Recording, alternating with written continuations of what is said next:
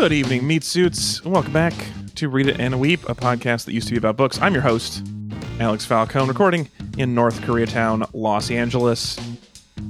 And a little personal note before we begin today. I just wanted to say for you guys that I'm in a good mood today, and I do not know why. And I was not in a good mood yesterday, and I don't know if this has happened to you guys the same way, but like right now, with what the whole world has come down to, just like a coin toss in the morning every day. I've talked to other people too, where they're just like, "Yep, just woke up mad today I just can't explain it." Yeah. Yeah. I mean, after all your hard work, the Snyder Cut is finally getting released.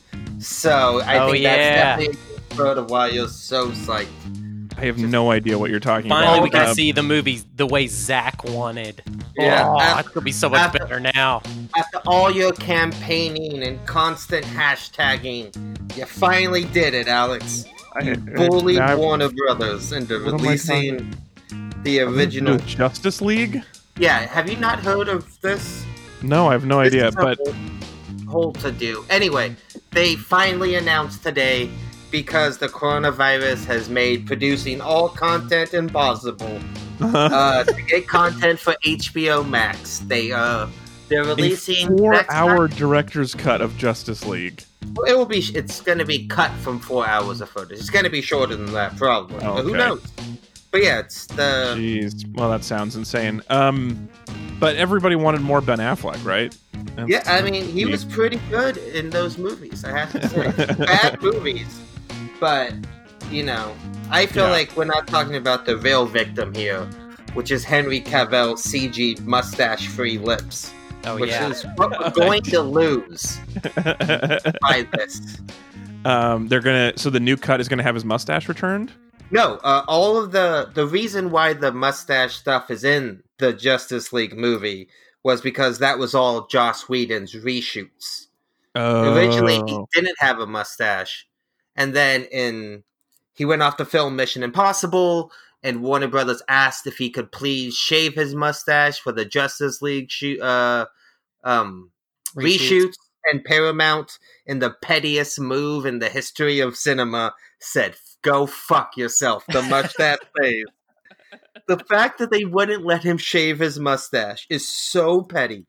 I mean, how long does it take for you to grow a luscious mustache? Because for me, that would be like, it would make sense if they said no, because it'd be like, then we have to postpone our shoot for another 8 to 12 months. Oh, I'm sorry. Either of us, Henry Cavill, I don't think he has a problem growing he does hair. seem like he can grow a beautiful mustache whenever he wants. Anyway, all of this is a sidetrack. My point was that I just wanted to say to you, our dear listeners and meat buddies, if today is one of the good days, I hope today we have found you this podcast on one of the good days, and if not, I would like to remind you that tomorrow is another coin toss. And what are the odds of you getting tails twice in a row? It's basically impossible. So things will definitely be better tomorrow, and then worse, and then better, and then worse again. So it's just a perfect. So in your eyes, it's 50 one way, 50 the other, 50 one way, 50 the other. That's how 50-50 shots work. I didn't know that, but I guess that sounds right. I'm not saying it'll be better and then worse, then better and then worse every day. But in total, if you look at it, you'd be like, well, it was better and then it got worse again. Anyway. Right. Yeah, I don't know about you, Alex, but my emotional well-being is more of a 16-sided die that gets cast every day, with just a lot of different emotions on it and feeling good. There are a bunch, but just the positive and the negative ones are about 50-50 for me right now. Anyway, I hope you're having a good day. Speaking of which, my days are always better when I'm talking to him at Anthony Lopez Part 2 on Twitter in Southeast Portland, Mr. Anthony Lopez. Hey, excited to be here. I'm very much looking forward to talking about this movie. Yeah, I can't wait. I'm interested to find out what and why it was. Also joining us, he's at Hunbun on Letterboxd, between two Popeyes in Northeast Portland, is Mr. Hunter Donaldson. Yeah, hey, what up? I'm in the mood to podcast, baby. Good one. Also, be sure to join us after you're done listening to this. Be sure to join us Fridays at 4 p.m. on twitch.tv/SpaceCatsPeaceTurtles if you like the video gaming half of us. Yeah. Not everybody we're playing listens to the show right now. That's what we're got playing. into it for video games. Yeah, we're playing XCOM, which it turns out is more board game like than most video games I've seen. It is. Which means a lot more sitting. Yeah. So one thing I thought, I was editing the footage from the first. Also just to put this out there, if you missed our first session, it will be on the Space Cats Peace Turtles YouTube tomorrow. So if you're interested in like kind of catching up, because you want to watch on Friday, you could just spend several hours of the next 2 days watching us play a game you maybe don't know about. Hunter play a game that Anthony enjoys and I am befuddled by. Yeah. I didn't realize how much you weren't enjoying it when I was playing. And when you were playing, you were focused on playing, but in editing, you could hear that I was not entirely on board. Yeah, I could just hear you being like, "This is boring. This is something cool going to happen?" That's basically all you said for 2 hours. Buddy, I wish I had been. That was one of the bad days. It was a bad coin flip. It was a tails day, and I was hungry and a little tired, and so I was not in a great mood. And then I was just waiting for some content to happen, and it was mostly not. Also, as we discussed, there's a delay from the way we were watching it. Yes. Which I did not know until like 40. I'd forgotten until like 40 minutes in. So the first bit, I was really confused because you would be so stoked and then nothing would happen for 30 seconds. Right. That makes sense. But also, I think I like what I want to say is I like the dynamic of me playing a game that you are just like not. Where the whole time you're just like, yeah, whatever. Like, just that's original. I've never seen that before on Twitch, where there's just like a friend hanging out, being like, "This game sucks. I don't care about this game. It's like boring." I just like enjoying the game. I hope that means Twitch people will like it because it's different, and it's not like, "Man, I hate this asshole. Why is he on your stream?" Which is how I feel a lot, and so I didn't want that. Also, I'm trying to like. I'm trying to be on a diet a little bit this last week, and I'm not trying to lose weight. I'm just trying to stop gaining weight. Like I decided my goal for quarantine is that when I get out, I will look similar to when I came in. I don't want to look. Okay. I'm not better. I'm not like I went to prison and I came back ripped. I just want it to be like, once I get a haircut, people will be like, "Huh, that's all I want." And so just trying to refurbish, not remodel. You know what I mean? Yes, exactly. And so I'm trying to eat a little bit less. And when I eat a little bit less, I get a little hungrier and crankier. Anyway, I might bring snacks on Friday, so I'm in a better mood. But if you like that vibe, I guess I could continue to be hungry. I honestly didn't mind it. I kind of dug it. If anything, Alex, I think the video game community is notorious for their understanding of people just like shitting on what they love.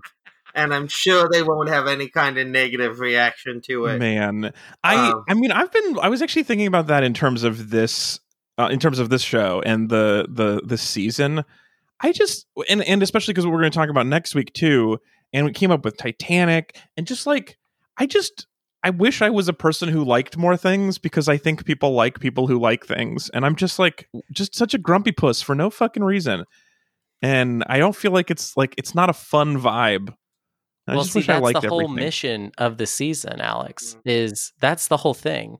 Is we're trying to crack you. You've been given a wonderful gift in that we're trying to crack that old grumpy puss open and just get you into stuff. You know. Yeah. I argue still one of the most cutting pieces of satire of the past few years is the Onion's Mamma Mia 2 review. That when I sent to you, I remember being like, "God, Alex, this is hilarious," and you were like, "I take that very personally, and I see a lot of myself in what they're making fun of." And I was like, "Oh, Alex, that's so sad."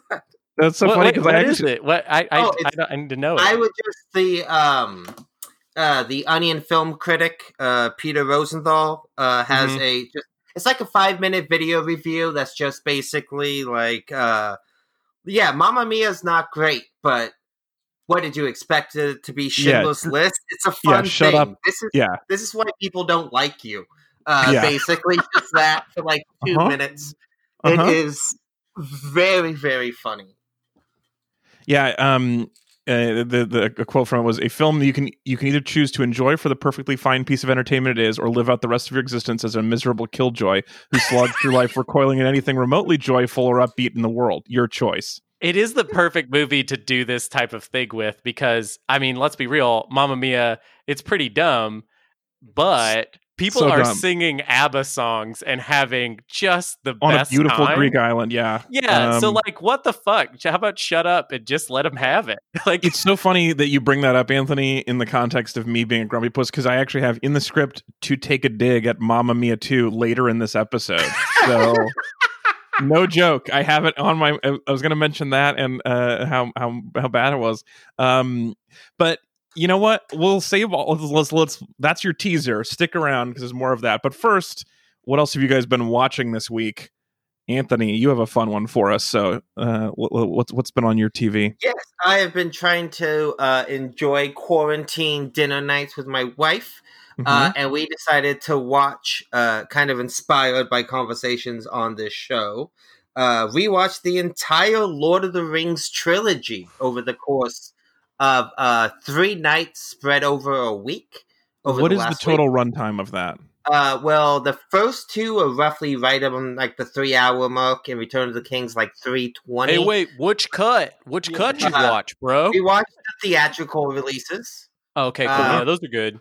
Yeah, I am good bro character who's like personally. He seems aggressive, but then he's actually kind of chill in the end. What's your favorite Hobbit? Are you Merry or are you a Pippin guy? Me, I'm a Pippin dude. So I'm fine with it. Whatever you do. Shut the fuck up. Don't take me away from my Sam, dude. That's my best friend. But so we watched the theatrical releases because the thing is, it's like it's either all or nothing on those. Like it would be kind of weird. Like I would like to have watched maybe the extended cut of Two Towers, but I didn't want to watch the extended cut of Return of the King.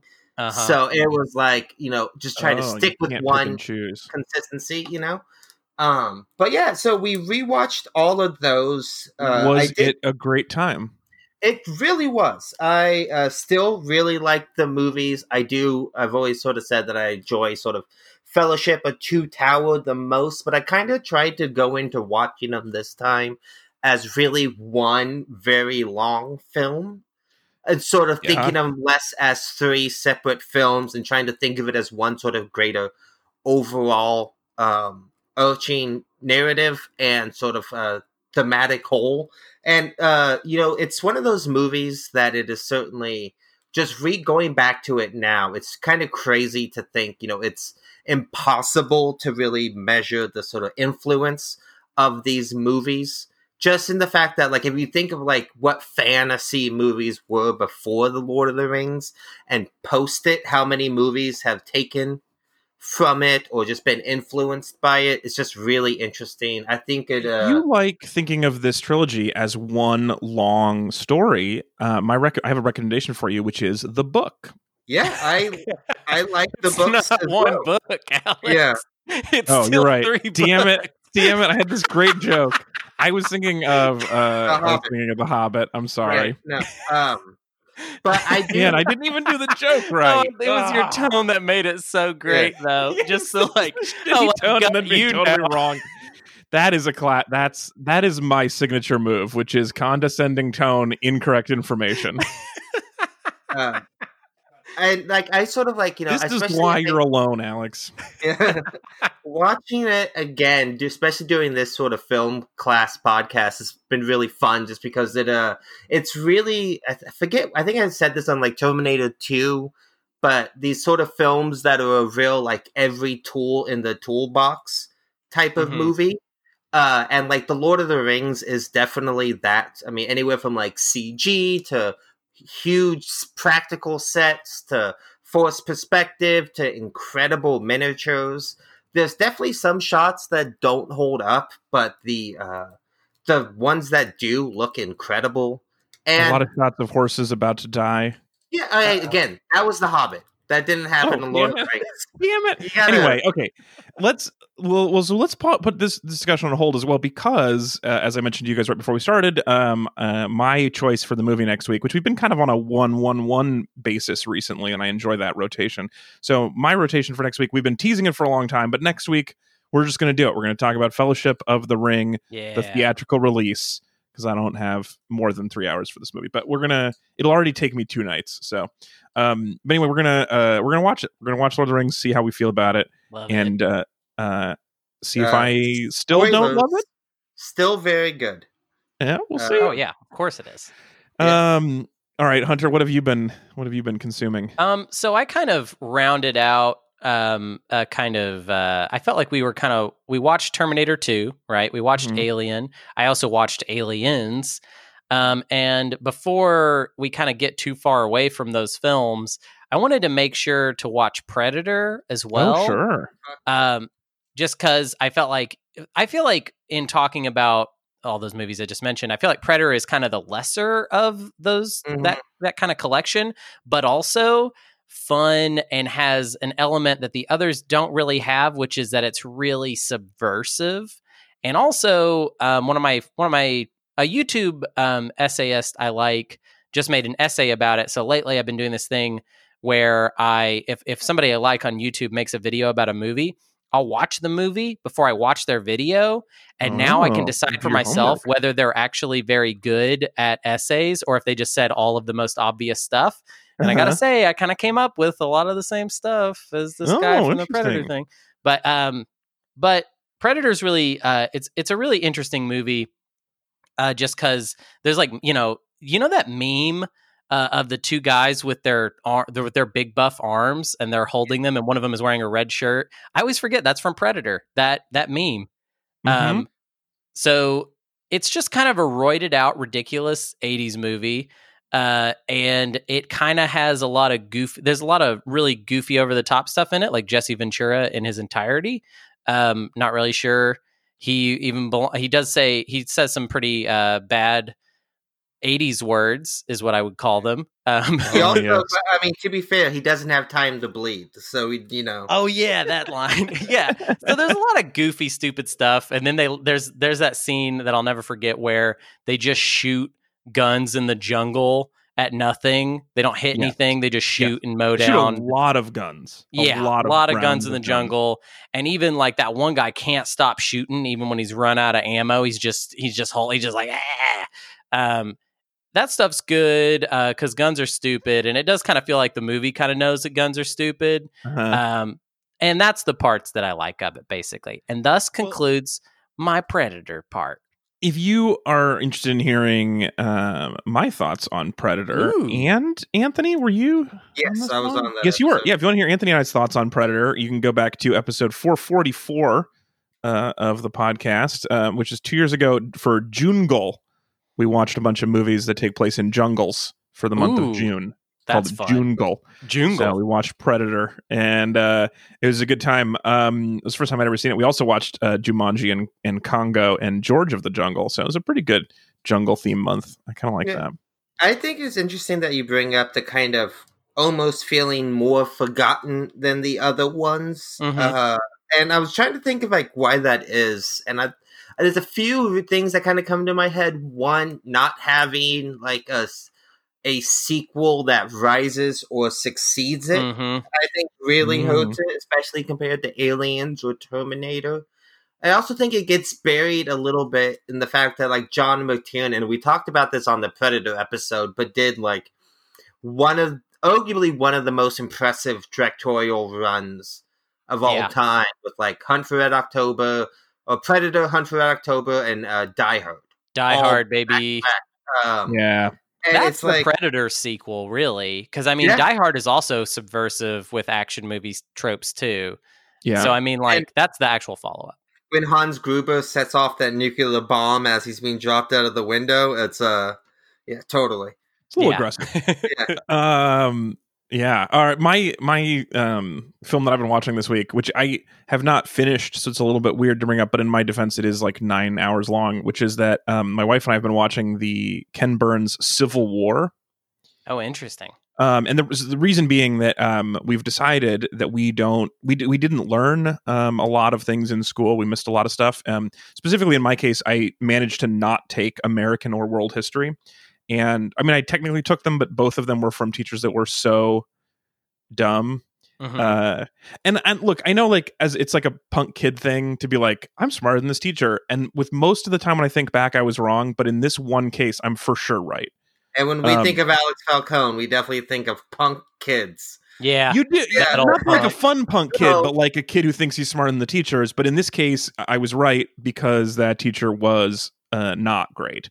And got he was not only the losingest football coach in our school's history, but also got fired for doing weird shit with kids. So anyway, the point is, I didn't learn any history, and so my wife and I have been doing while we eat lunch every day, we are doing what we're calling school lunch. So we're trying to learn a little bit during lunchtime. Ooh, and so we've been watching the Civil War documentary, and it's been super interesting because I didn't know anything about it. And a fun thing about that documentary that I learned, and because I was chatting about it with my friend who is a professor of history, specifically around the Civil War, who I've never talked to about his work, I guess. But I mentioned the documentary. He's like, don't get sucked in to that one writer with the luxurious accent and mustache, because he seems super charming, but he might not be on the right side. And I had been like suspicious of him because he has this glint in his eye sometimes when he mentions a Yankee dying. Like, oh God, you just get these hints throughout. You're like, I'm not sure he's on the right side of this. And then he for sure is not, apparently, in real life. And it's weird because he has a lot of screen time on this, and he is a good storyteller and has a great accent. But man, it's weird. He'll tell a story and he'll kind of chuckle to himself, and you're like, I'm not sure why that guy getting shot in the leg is hilarious to you. But did they just cut out him saying really problematic stuff? Is that basically what happened? Apparently in real life and in the rest of he was not a historian. He was a writer of his of works based around this time, and he's clearly thinks that the wrong team won that war. Oh, that's funny. I actually was taught the wrong way because I'm from Arkansas.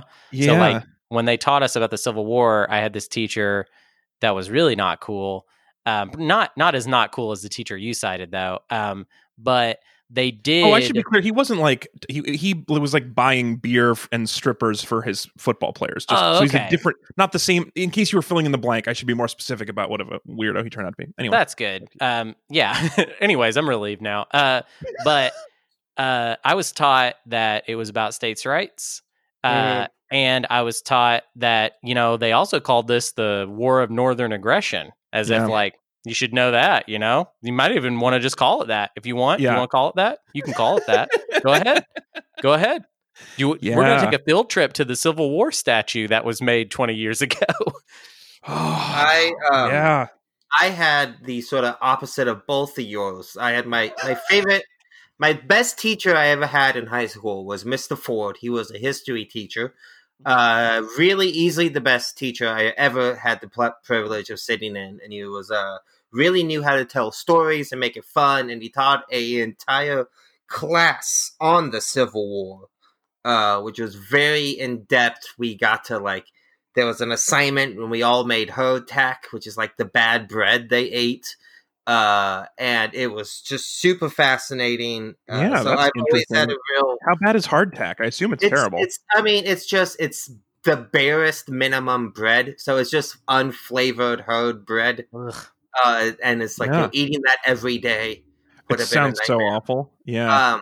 But everything about this war, it kind of sucks. Like I was saying, like I'm against it. Yeah, I mean, personally, I think it was like I'm glad it was fought. Because some big wins came from it. Yeah.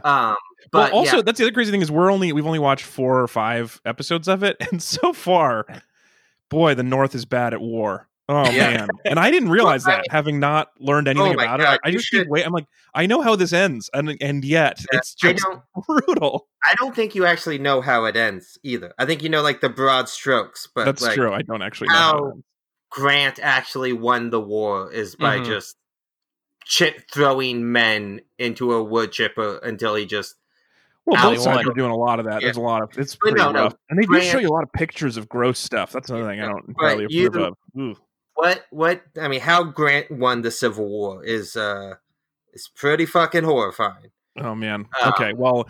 Anyway, I have that to look forward to. But at least great documentary. I love all of Ken Burns' stuff. Yeah, we're trying to figure out what we're going to do next, and we thought we could definitely just last the rest of the year of just doing Ken Burns lunch. Although that does make it kind of like either it becomes war lunch instead of school lunch, or we have to do one of the ones that are like Baseball. I don't know. Like I like base. Yeah, I like baseball and I like jazz, but those just don't seem as nourishing in the same way as learning about history that I didn't know. I don't know. I also took a jazz appreciation class in college that was just him showing us that documentary for a semester. So I've seen a lot of it. Man, he was also a great trumpet player, not a great teacher. Anyway, so let's get on to this week's topic, though, with a few minutes remaining on the show.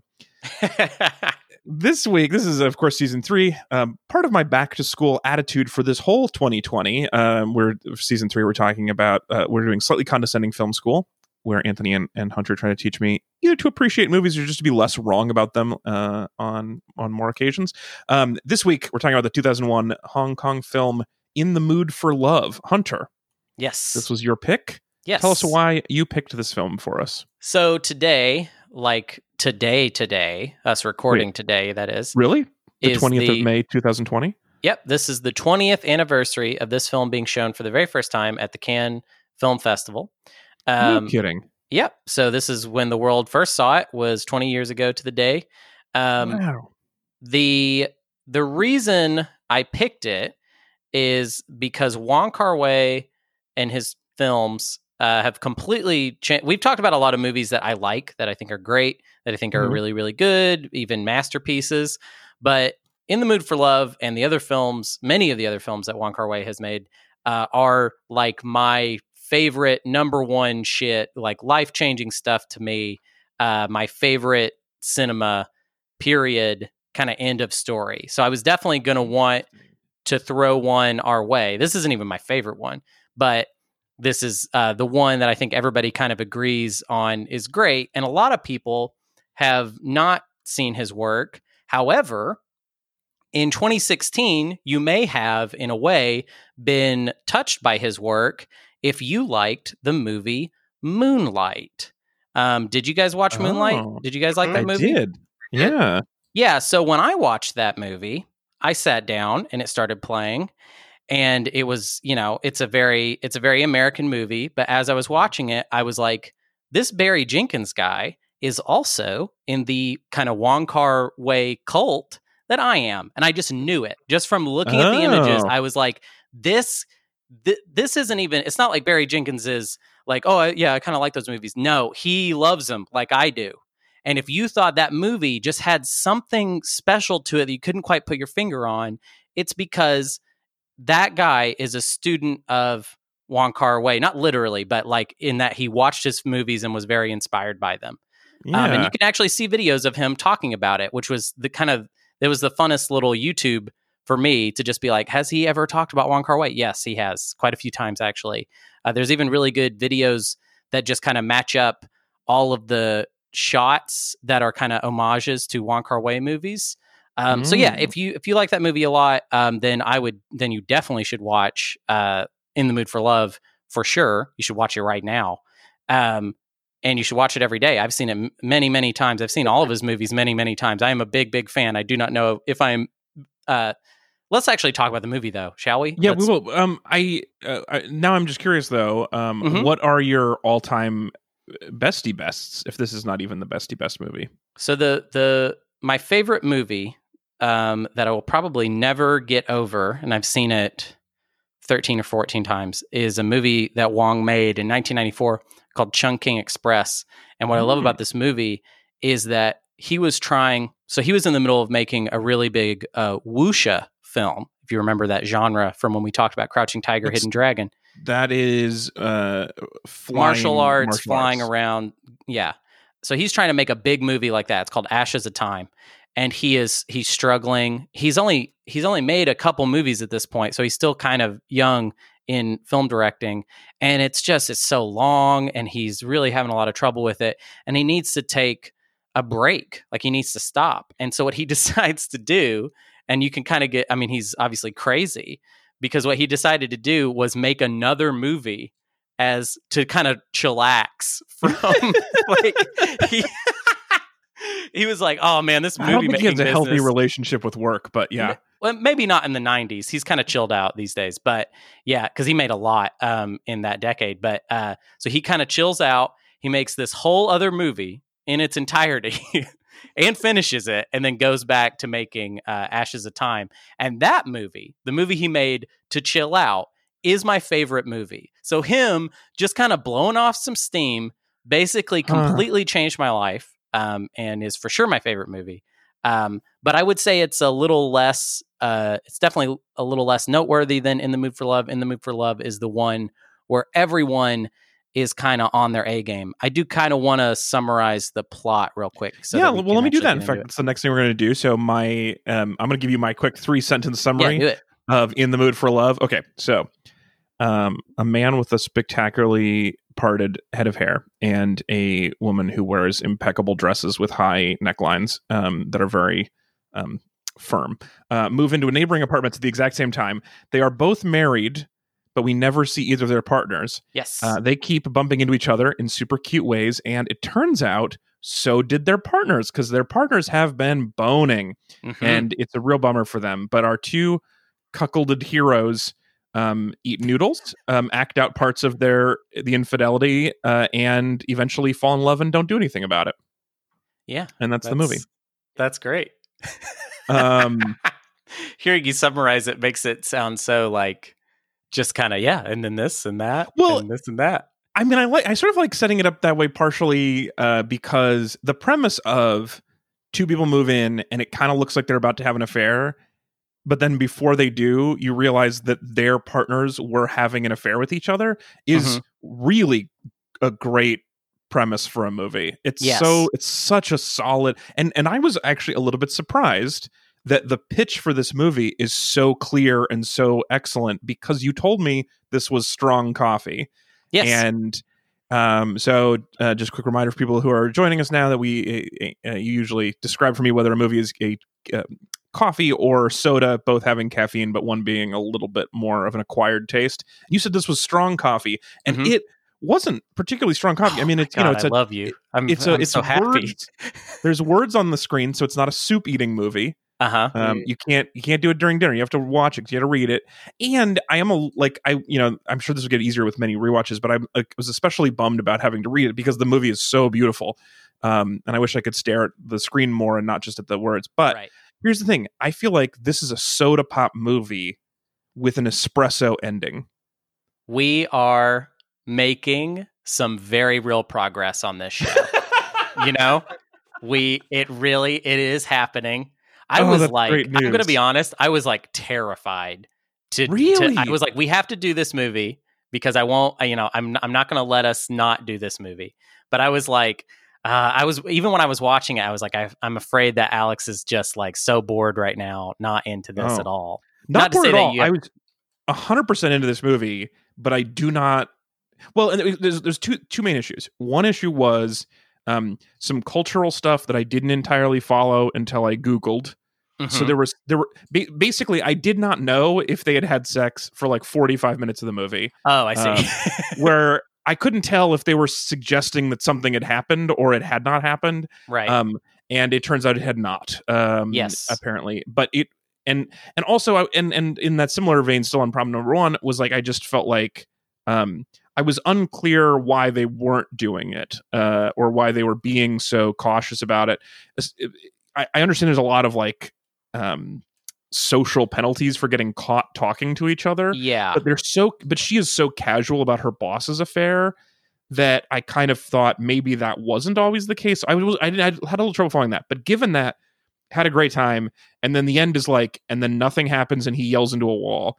And I don't entirely I like an ending that's more right. So I like more of a bow to tie this it is up what at people the end. but see, that's the thing, is this is why people bounce off of Wong's movies, is that they are not so much about the plot or the story, in that he doesn't really care that much about structure, really hardly at all. Or I would say maybe there's either not really any structure, or maybe even sometimes too much structure, depending on the film. This one I would say is kind of the happy medium. But yeah, it doesn't, I mean, the ending is, there really isn't one. There's not an ending to the story, because there's not an ending to, it's what the goal of his movies is to put you into the world of the characters more than anything. That's like number one. A lot of times people will be like, these movies are moody. They're not moody. They're transporting you into the they're making the inner lives of the characters outer. It's literally the inner lives are the cinematography, the acting, all of those elements are combining to bring you inside of their emotions. Now go ahead, Anthony. I'm sorry, I was kind of cutting I you was just saying that the ending and like it's sort of like the idea of it not being wrapped up in a bow works so thematically well with the idea of like their relationship and like this love that is cannot be consummated and is always sitting under a surface but is never allowed out. Like that frustration that you feel or like the lack of closure is the same thing they get, right? And it's this by having it not wrap up and it just becomes this other thing that is just bubbling under the surface and it's like you're left with that. And the only thing you can do as an audience member really is to plug up that hole with mud and just like it, like literally thematically works so well with like what this story leaves you with. So I had never seen this movie before either. I'd always wanted to. And I like Hunter, you're absolutely right. I was blown away by this movie. I thought it was just phenomenal. And it's one of those things where it's like where the whole thing that happens and like the way you describe him pitting the characters and like their emotion, the way the film like works color into it. I just think that all works so well. And because it's like, you don't get that resolution at the end because the characters aren't going to get that resolution. Right. So like you're left with that same feeling. I just thought it was okay. So here's my question, and I know, and just a reminder that this is our segment of the show called No Stupid Questions. Love it.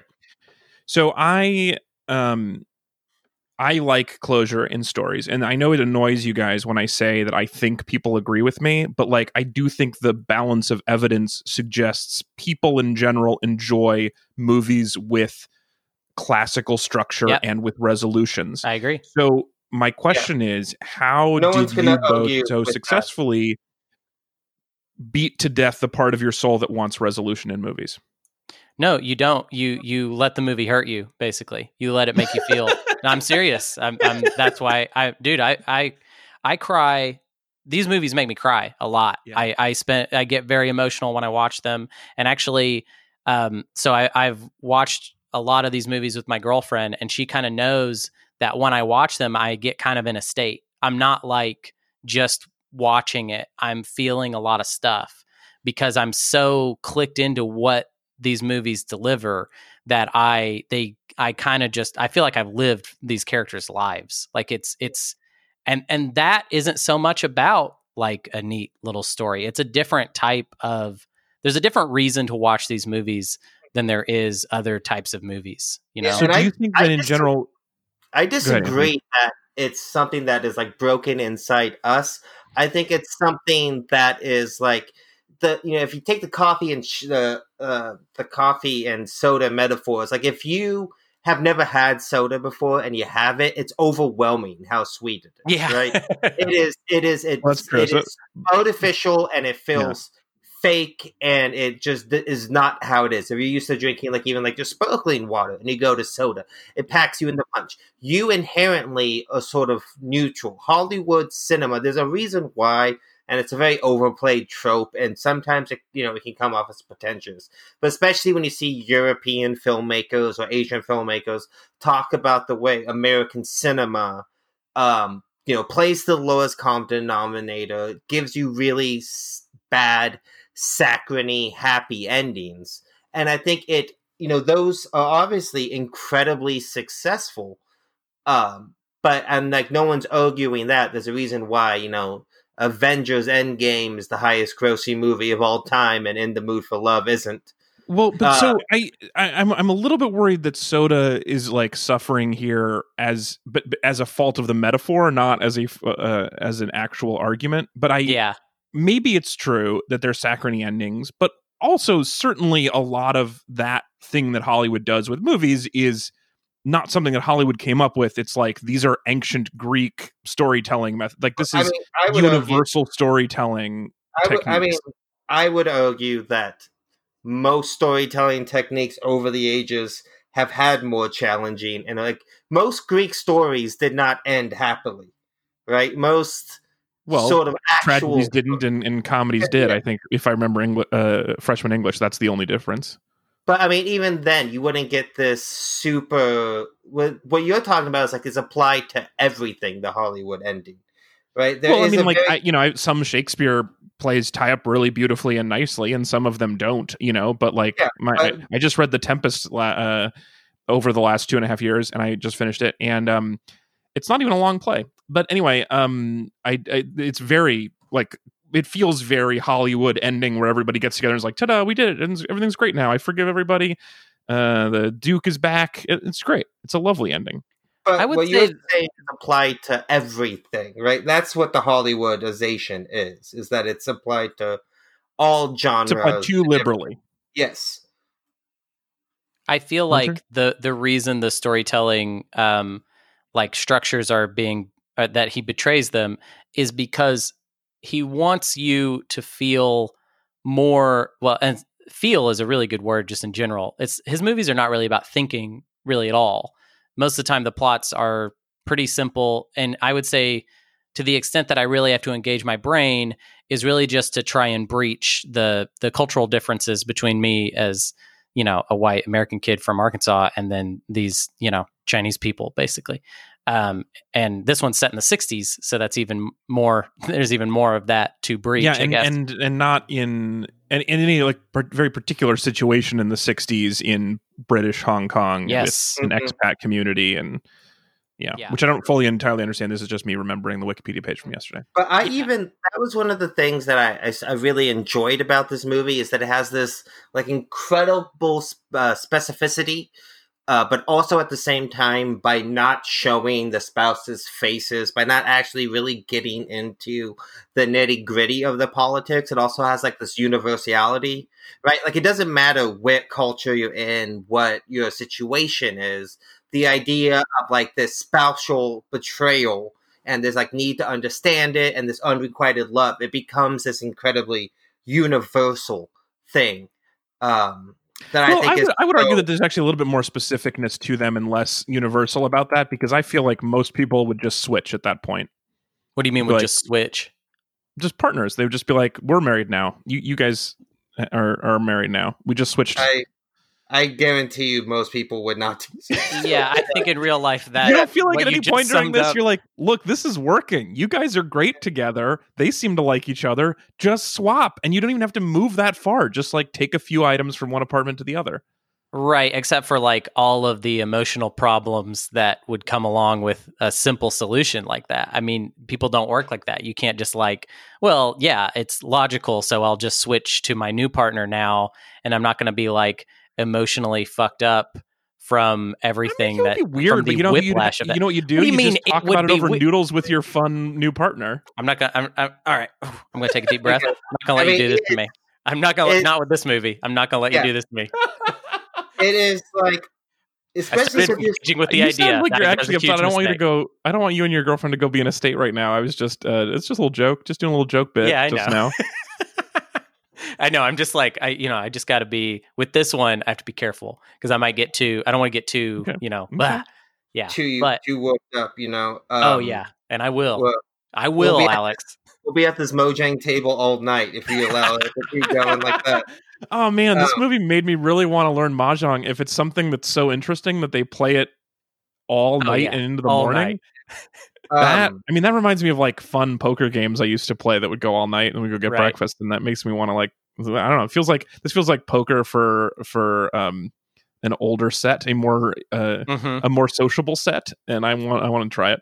Yeah, I really loved all the stuff with like the Mojang. I mean, a few things I want to say about this movie is that I do want to kind of get your opinion on this, because what I was sort of taken away from by this movie, and something that actually surprised me in doing some research to it, was how much of this movie was improvised. Yep. It did not have that feel to it while I was watching it. Like, it totally makes sense now that you've seen it. But to me, what I really love about this movie is that the structure is even so different in how it really doesn't feel like a story that is like this, then this, then this, because of this happens, and because of that happens, this happens type of story. It is much more of a series of sort of vignettes, and every sequence feels like a complete thought that is sort of like put together, packaged, and then we move on to the next little sequence. Right.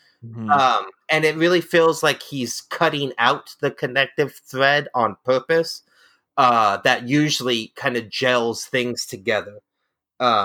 It feels like a collection of memories that maybe maybe this happened in the past to you, and you're watching it, getting these flashes of the bits and pieces you remember of this thing that happened in your life. That was, that's like the point of view.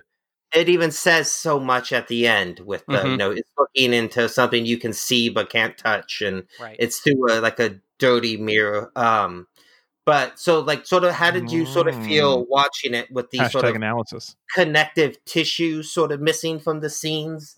And then I also wanted to ask something that I thought was really stunning with this movie is the use of camera work and cinematography. So I've already sort of mentioned the color, like the way the film starts off with a lot of beige, neutral tones, and then it gets more and more red as it goes.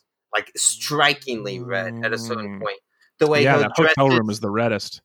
Her incredibly restricted dresses that go up to the necks that are just beautiful, and there's like little stuff like characters saying, you don't need to dress up so much, but she is this character who is so in control and does not want to do what she does not want to do, even if she actually wants to do it. And like the way stuff like the dress reflects that, but also the way that's also an analysis. The way the film's like, I'm asking if you noticed any of this stuff. No, of course I didn't notice any of it. And you're not actually asking that. I didn't. You're just showing off. No, I'm asking like this. I think like, okay, so of course I didn't notice the color change. Well, how about this? I got something a little simpler. Did you notice how the dresses are helping us keep track of where we are they're not helping us keep track of where we are in time. They're helping us understand when we jump forward in time. So didn't notice a time jump either. Oh, okay. Well, there are some scenes where within a scene, I did notice there was a time. There was like one point where I was like, "Oh, this must be out of order," but it was the only time I noticed it. And the dress, and this is like Westworld, where the dress tells you what time period you're in. It's very clever. Oh, I didn't know that. Does Westworld does that?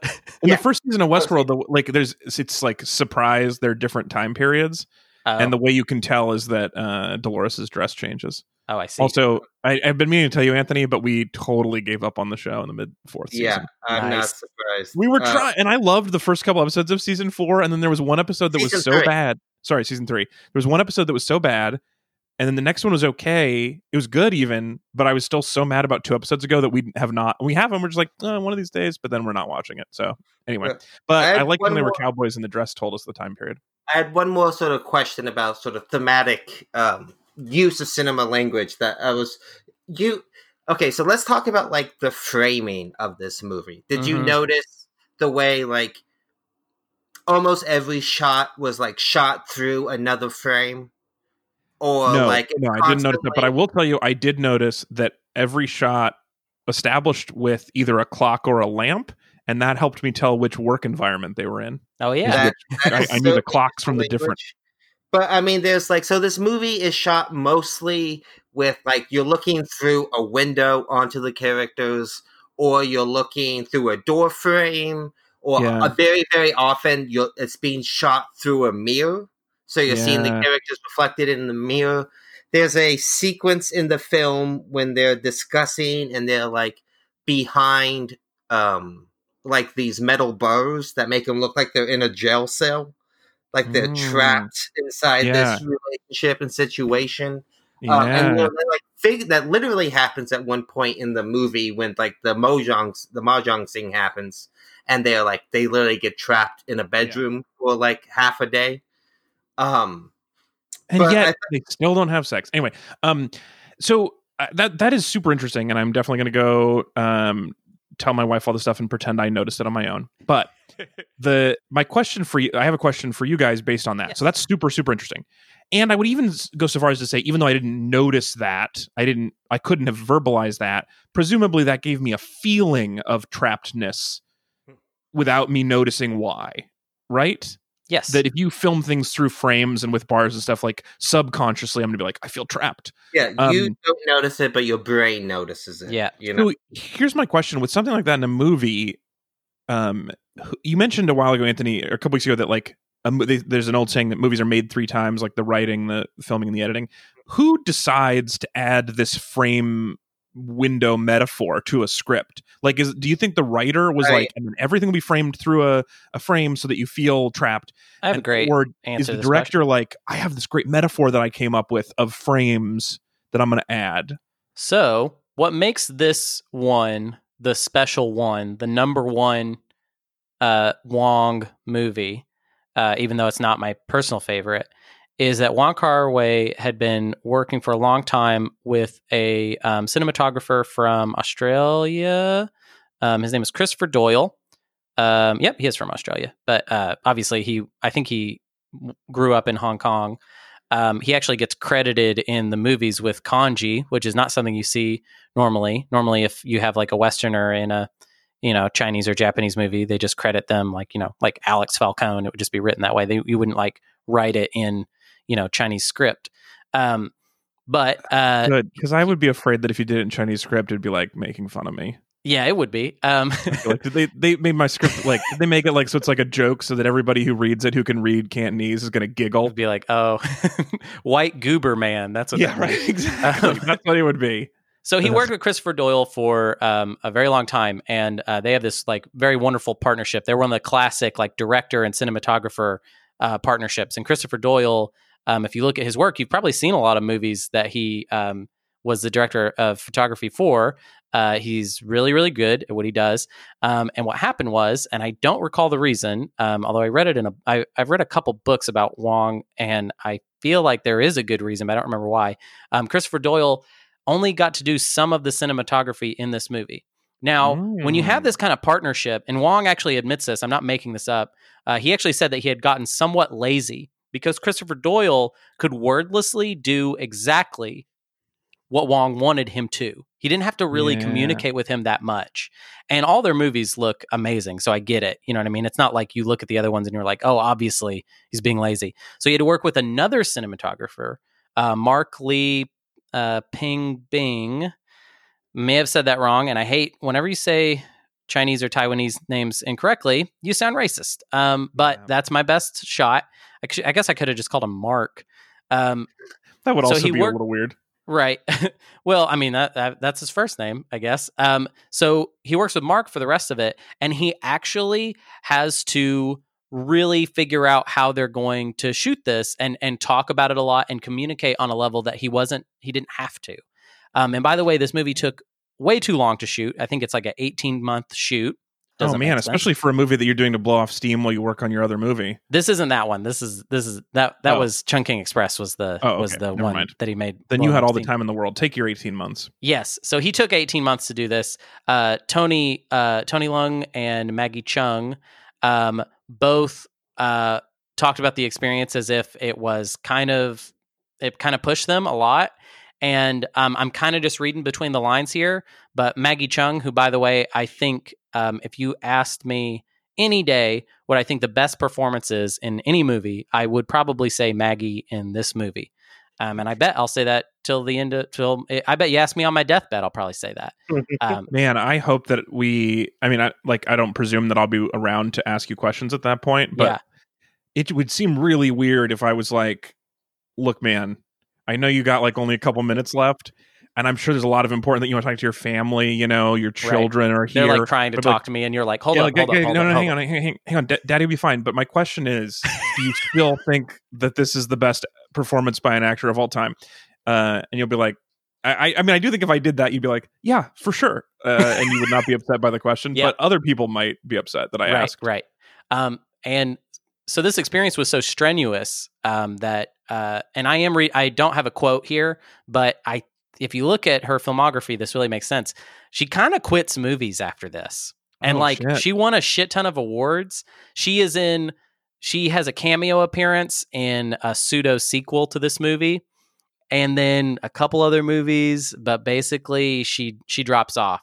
So, and it's not like, this is not the kind of movie that like, oh, you star in this movie and you're set for life as far as money goes. No, you don't make a lot of money being in a movie like this. Okay. Right. So what I'm saying is, when you watch this movie, you're watching a bunch of artists that have perfected their craft and been working together for 10 years, basically. And then there's this one new element of this cinematographer, and everyone is pushing themselves to such a ridiculous extent. The whole, like, we don't have a script, let's just find the movie. Like, that's like how a child would shoot a movie. You know, that's not how an adult, like, children think the way you make a movie is you just point the camera at stuff and just start making it up. And it's impossible to imagine that these shots were put together kind of retroactively. But that's how they fucking did it, man. Unbelievable. To answer your sort of question, it is entirely dependent on the situation. So, it is, I would say, if it's like, is it, in the script? Very rarely, in my experience, some writers do put like exact camera movement in their scripts, but most of the time writers don't put. From the way we've been talking about this, that makes it kind of makes it seem like that would be a real dick move, and that if you're not incredibly important, then you wouldn't get away with that shit, because it's like, this is other people's art. If it's like for a specific sequence, right, that's like very important that it be shot this way for like a reveal or something, you would put that kind of stuff. But then you have directors, like we can talk about, like Bong Joon-ho, who makes Parasite. He is like Hitchcock, who are notorious for storyboarding every single frame. And you can actually go and look at their storyboards, and they're exactly what this the is movie not. is. This is not that. This is so much more punk rock type of shooting, basically. Yeah, and then you would have like stuff like this, or even something like Barry Lyndon, and like the way Kubrick would work. His movies would also take a very long time, but he would kind of, what I've always heard about the way he shoots is if he gets on set, he makes everyone get there, and he just agonizes over the first shot. Just spends hours just trying to find out what the first perfect shot is. So if you work for him, you eat a lot of craft services. Yeah, but I mean, the thing is, he does a lot of rehearsal, really gets the acting and the performance down, not worrying at all about the shot. But you just sit there and you work the scene, and then he figures out how to shoot it. Apparently he would take a very long time to find the first shot, but then after that he would move very, very quickly. Oh, interesting. So it is like every director has their own style. I remember reading this really interesting interview with like David Cronenberg, and it's very fascinating to watch the director evolve. Like, he used to be someone who would meticulously storyboard all of his movies until he did A History of Violence, was the first movie that he was just like, I'm just going to wing it with the crew every day. We're going to show up to set, and we're just going to find the shots on the day. And just sort of like, and he talked about how it changed the way he makes movies. And it was like something that he had been doing it for so long, and he was starting to feel burnt out. But by changing his process, it reinvigorated him, and he had that incredible run from like that to today, I want to say something real quick to kind of ping pong off of this, because we're kind of at a point for me where we're talking about people that are masters of their craft. And I'm going to do something that kind of lame, which is to kind of compare masters. The reason I feel like Wong is my fucking ride or die guy, and I like him even better than people like Kubrick, is that it never, the photography in his movies, the characters, everything, it never indulges itself. It's always in service of bringing you a very real emotional response to what you're seeing.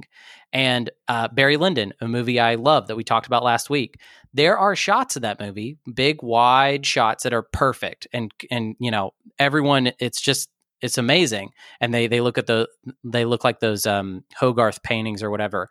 I don't really know what shots like that do for the story specifically. I love them, but I never feel that way when I watch Wong Kar-wai.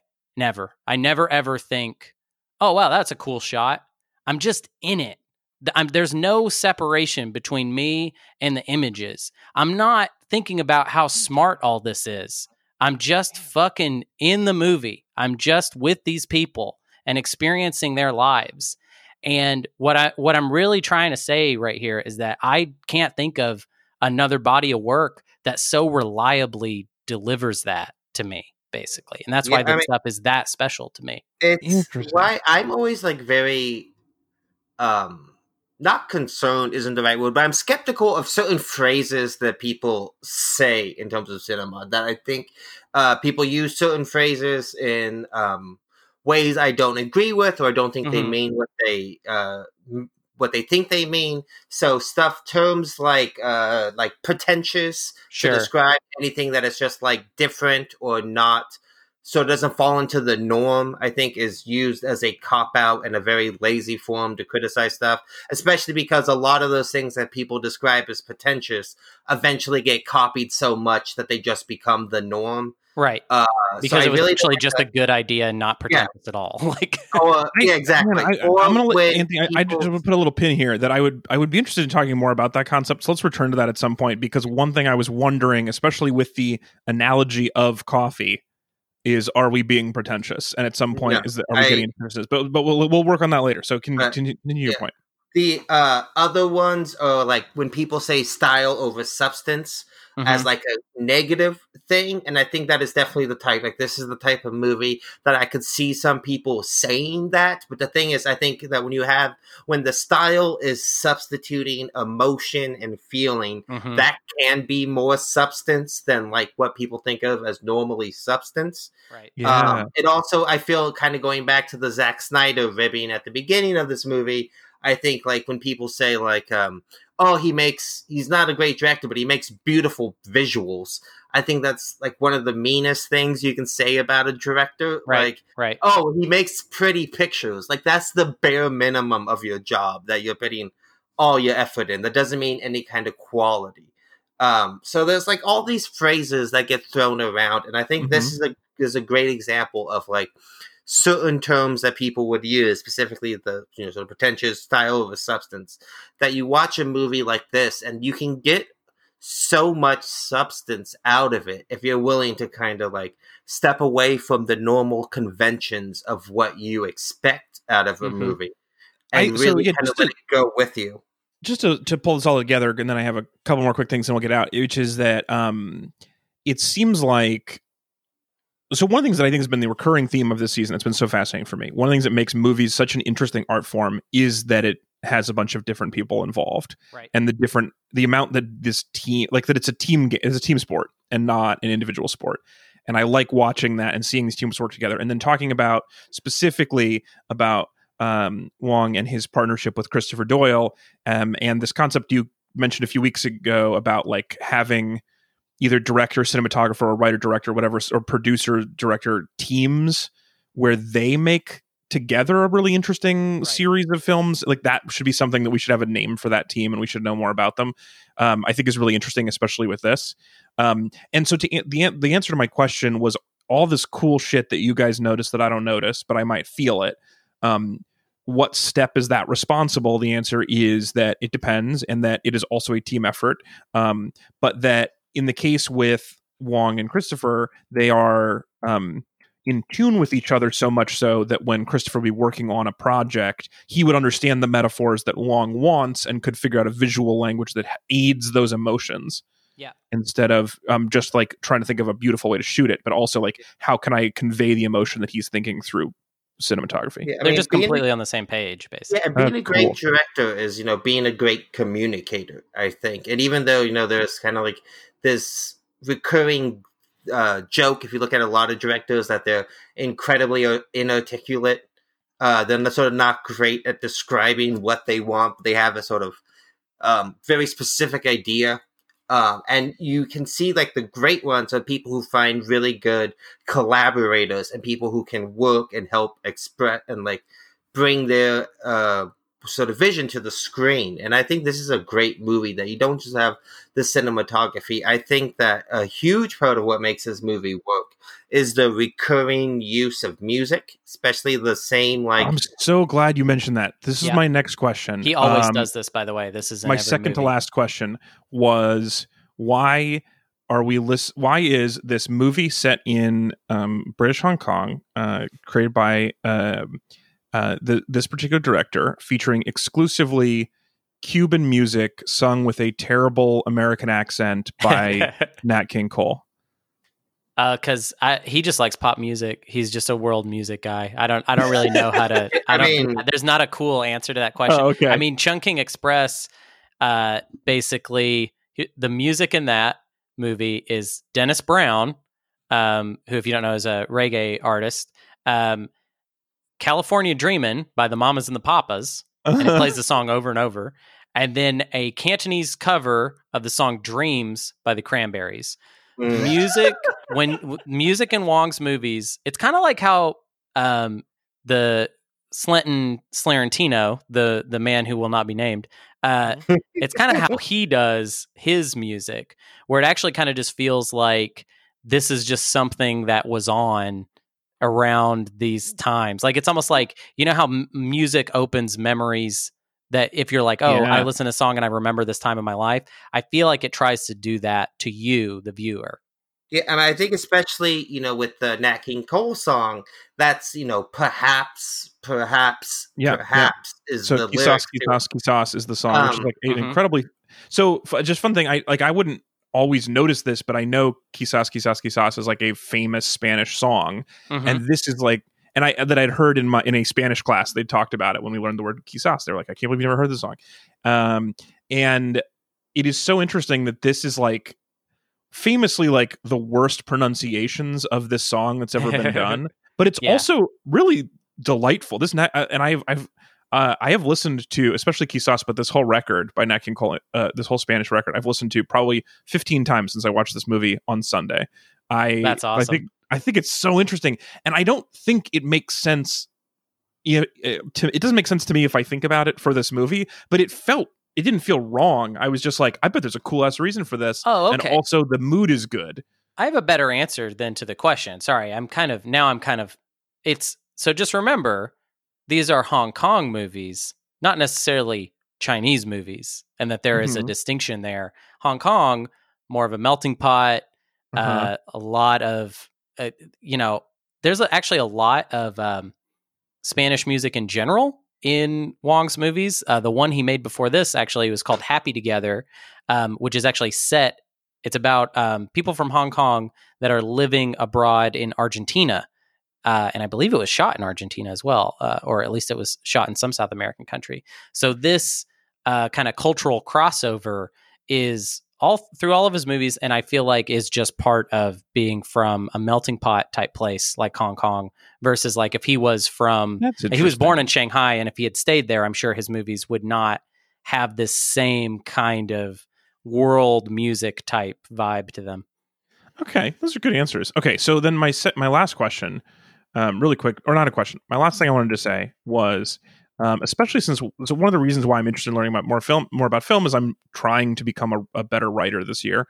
I'm mostly interested in writing for television more than I am writing screenplays, but I have been reading a lot about writing screenplays as well. And so I especially hate it in movies when a character has always wanted to write some fiction and then does and is immediately a huge success. Because it's hard. It's so hard, and you don't just intuitively know how to do it. You need to really try. I don't know that he's immediately a huge success. That would be the only part he sells it to his newspaper that he also works for. But still, it should have his first ever serial. He should have gotten some notes back. They're like, there's some interesting stuff in here, man. Maybe you should study and try more, and then the third one you write will be good.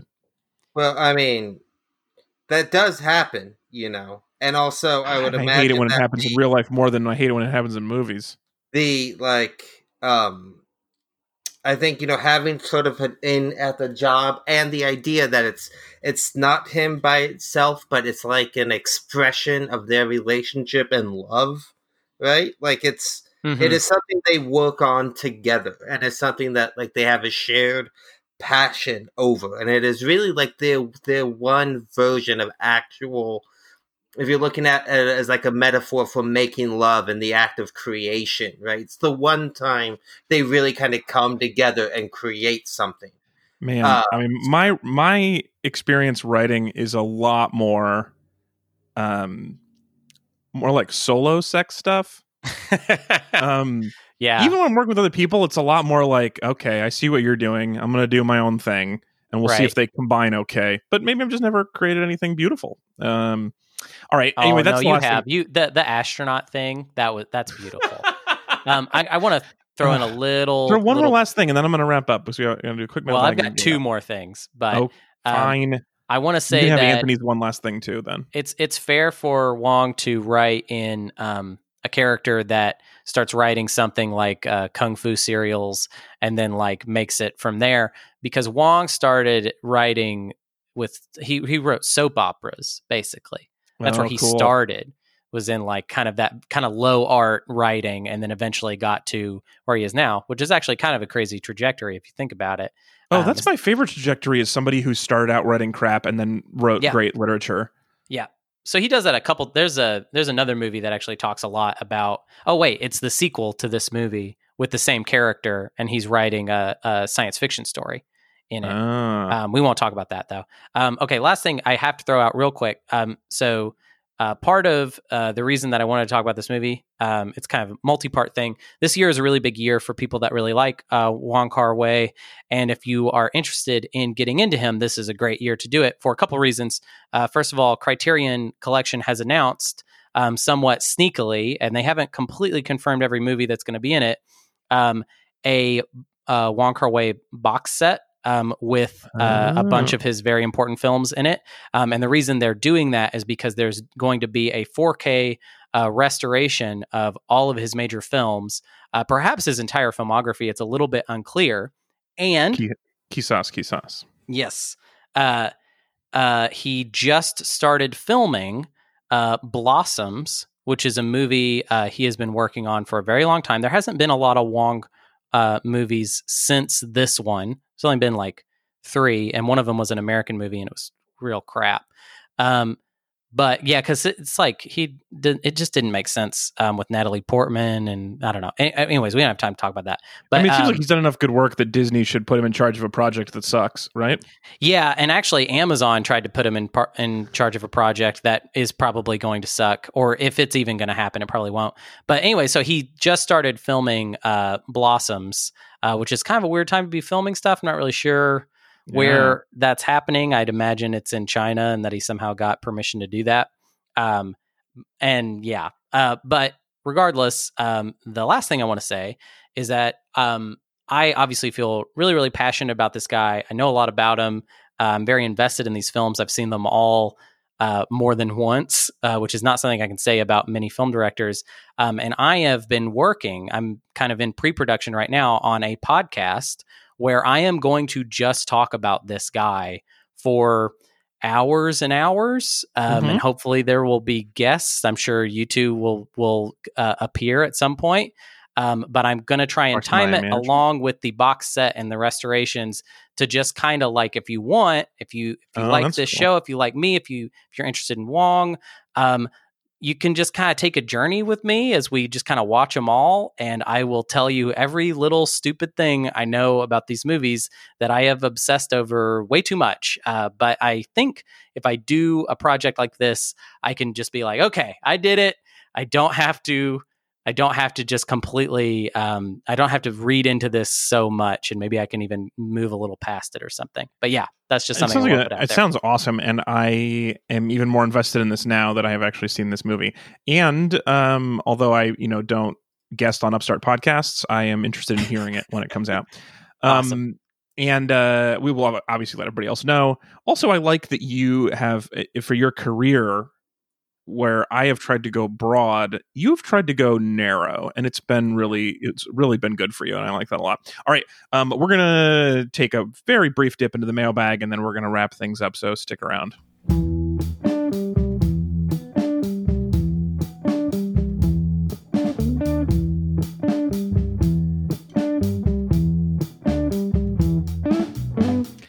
that anybody was enticed by that toss to say brief mailbag and then goodbyes. Like no one is like, oh, I got to stick around for that. Oh, anyway, brief mailbag. I love that we're going to be getting out of here soon. Definitely going to stick around. Anyway, I did want to call attention to one email that I got this week, and you can always get in touch with me. I love it. Podcast at read-weep.com is the best way. We're also on Facebook and Twitter, although I am more responsive to emails, and I love having them. So we got an email in the mailbag this week from Jay, number 1, who said, I didn't get this in time for the midterm questions list, but I'd been wanting to.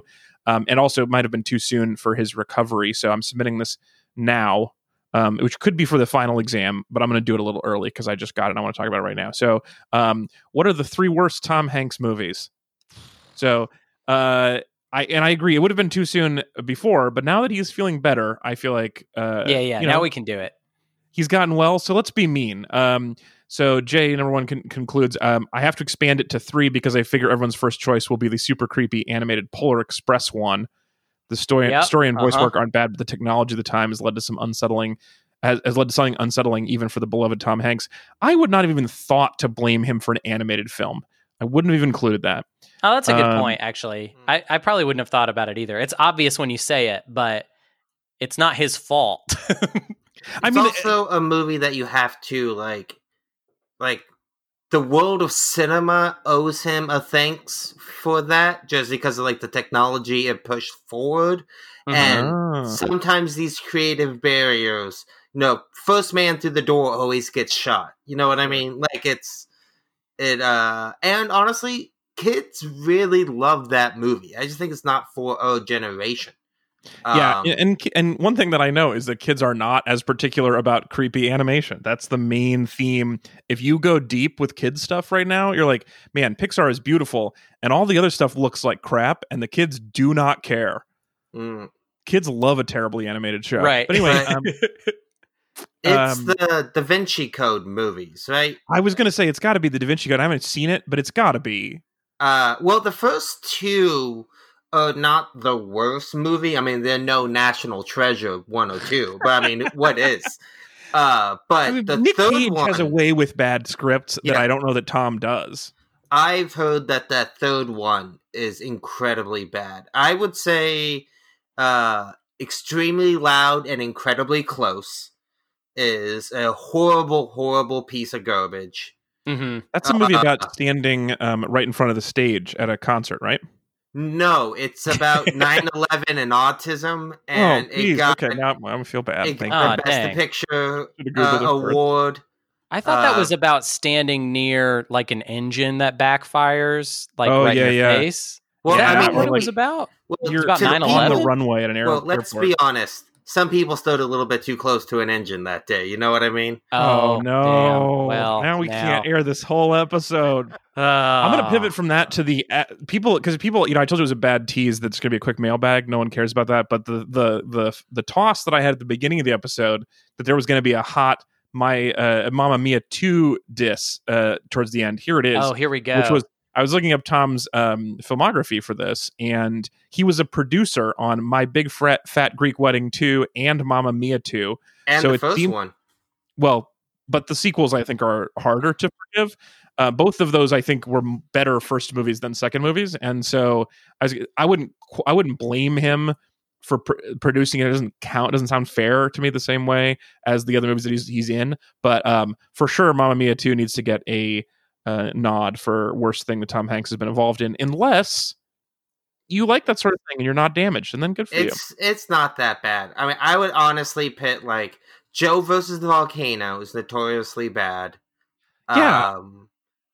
I really dislike The Lady Killers. I'm usually a big Coen Brothers fan, but I just really bounced off that movie. And I feel like I must be wrong because I like the Coen Brothers so much. I feel like I must have watched it in a weird time in my life. The Terminal's pretty bad. Yeah, that movie sucks. I really did not like Cloud Atlas, which you can hear about on a previous episode of this show. I was going to say, that's probably the highest profile. Like, I didn't see Cloud Atlas, but you should see Cloud Atlas. It's very good. It's very good, you say? Yes, I genuinely. I do.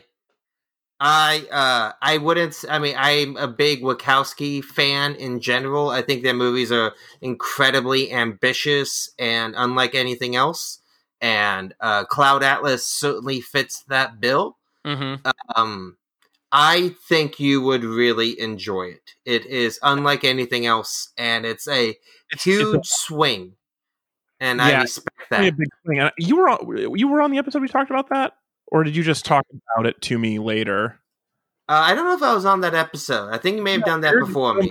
But you also can forget. Yeah, I'm pretty sure I wasn't, but I would have defended that movie because I don't think it's as good as their high highs. It's no Speed Racer, but it is certainly. I mean, Speed Racer fucks, man. That movie does rule. That movie's just a buttload of fun.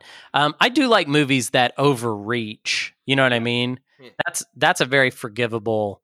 Like, it's like they were trying to make something insane and it doesn't quite get there, then yeah, I can forgive that pretty easily. That is insane and hard to adapt. So it's also like it was a tough assignment. But I just want to do this really quick then for you who we're going back through our catalog. I want to rank from best to worst the Tom Hanks movies that we've watched, which in order are I think League of Their Own, Sleepless in Seattle, Splash, Punchline, Cloud Atlas.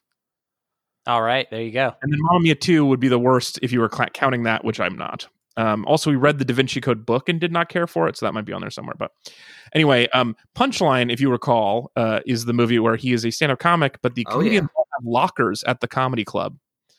What?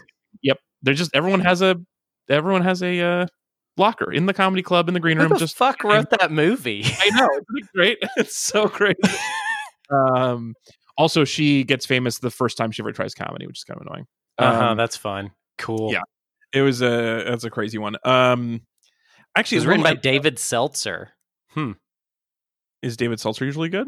I don't know who that is. I'm just throwing it out, hoping somebody knows.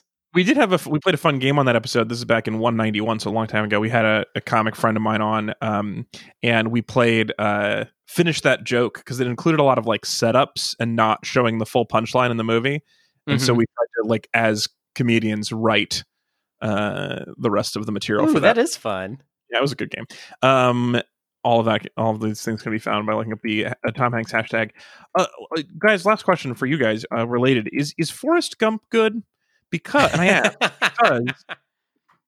am not sure, and I've seen it, and I still don't know. And it came up in a trivia instance the other day that it is one of the few Best Picture winners that was also a top box office getter that year. Yes, which doesn't happen super often, and that makes me think, well, surely it must be great. No, I mean, it's the ultimate boomer nostalgia film, so that's what drove people to see it. But no, yeah, I mean, it makes me sad. It makes me sad, but it also like I am not a big fan of Forrest Gump. I do wish we still lived in a world where a film like Forrest Gump would make like $300 million worldwide. Yeah. That is just not a world that exists anymore. What do you mean? Well, I mean, just movies like that. If it's not a superhero movie, it's not going to make $300 million worldwide. That just does not happen anymore. To be fair, though, Forrest Gump also kind of did a like the technology in this movie kind of thing too. So it's not even like pure weird. But also, yeah, I personally do not think Forrest Gump. I mean, you can get into like the sort of very ugly politics of the movie that I think it has, especially with like it's sort of like the way it plays into race and the idea that like Jenny gets AIDS and dies, and it's just like all this very, very kind of, I think, shitty stuff in it. But also, like I said, I just think as I've gotten older and have gotten further away from the boomer nostalgia that was shoved down our throats, it's just a very self-important movie. I'm glad to hear that, because my feeling was I remember it being presented as if it was very important, but then also I have recently driven past a Bubba Gump Shrimp Company, and I just don't feel like a movie with that grand offshoot is a good one. So it's hard to tell. Well, so Bubba Gump's a real thing before the movie. Oh, well, then it's just this pain that they included for no reason. It's not like Mark Grill. The whole point. Okay. The whole point of Forrest Gump is that he's involved into every major American thing, and Bubba Gump Shrimp is a huge brand that's sprung up around that time. Well, he also takes credit for things that people of color do throughout all of history. That's the other. The only thing I remember is that he it got like one share of a small fruit company called Apple, and then he's a millionaire. And someone did the math, and they were like, "You would have thousands of dollars." You would not have made him this crazy rich person. But anyway, okay, cool. Good talk. I hope that helped Jay. Got a little bit mean to Tom, but I would even say none of these are his fault because he's great, and I'm glad he's feeling better. All right, we got to get out of here. That is it for our show. Thank you so much for listening, everybody. We'll be back again next week. Things got a little contentious at the end there. Speaking of which, next week we're going to end this string of movies that we all felt similarly about. Because I don't know if you could tell, you guys, my feeling was that, in general, In the Mood for Love fucks, even though the characters are not. And I'm so glad. I'm so proud. I'm happy. I'm crying. I could kiss you. I loved Barry Lyndon, and we've had a bunch of good stuff. It might get weird next week because next time I get to pick, I'm gonna go fucking ham on you though. I'm gonna pick some fucking ridiculous. Boy Who Cried Strong Coffee. I feel like I'm gonna watch 3 hours of Meshes in the Afternoon next week. No, that was defensive when I said it was Strong Coffee. Now I'm really gonna give you an espresso shot right in your butt. Oh yeah, a butticino. Yeah, butticino, baby. A butte. Anyway, I'll work on it. So yeah, but in the meantime, next week is straight soda, and I should probably say I don't love soda. I do find soda. I used to love soda, and then I stopped drinking for a while. And now it's that's good to know now that it's become like a staple of the show. No, but in the sense of the show, we're watching a soda movie. We're watching Fellowship of the Ring, which, to remind everybody, I have the confusing worldview of having enjoyed the books a lot and not loved the movies. And not in like a Christopher Tolkien, they cut out Tom Bombadil and turned him into dumb action movies way. Although that's didn't like the movie. I love Tom Bombadil.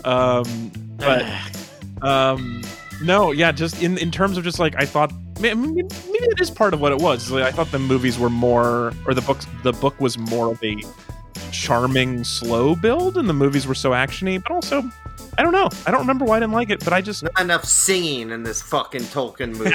I know you made that joke before, and I will just say I that was not it. It was not the singing. And I was not like Silmarillion levels of into this series. I just enjoyed the books. I thought they were nice. They're fun. They're good, like nerdy kids books, and I liked that. And then this movie, just I think mostly. Well, anyway, I'll tell you more about it. I have a theory. My only theory I just remember just now. I have one theory, but other than that, we'll find out next week. So we're gonna watch the theatrical cut because I don't got that kind of time. Even in a plague, I don't have the time to watch an extended version of this movie. So join us for that. You can join us, watch your homework, and look forward to a hopefully hilarious conflict, and not a sad one. Thank you so much for hanging out with us. Thanks everybody who sends us emails, podcast@read-weep.com. We love to get them.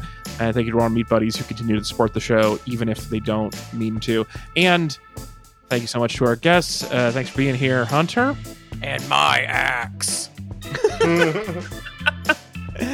At Hunbun on Letterboxd, and Anthony Lopez. This was a lot of fun. I cannot wait for next week. Yeah, I will say also I really like the Fellowship of the not Fellowship, the Lord of the Rings pinball machine. I've played a lot of that pinball machine. The question is, am I going to rewatch it? Yeah, after just watching it, I think I am. I think I am going to watch it again this week. Well, you know what? Actually, I should not be mean to you because I really do appreciate that level of dedication to this podcast. Anyway, I look forward to talking to you both about that. See you everybody next week. Goodbye. Bye. Awesome.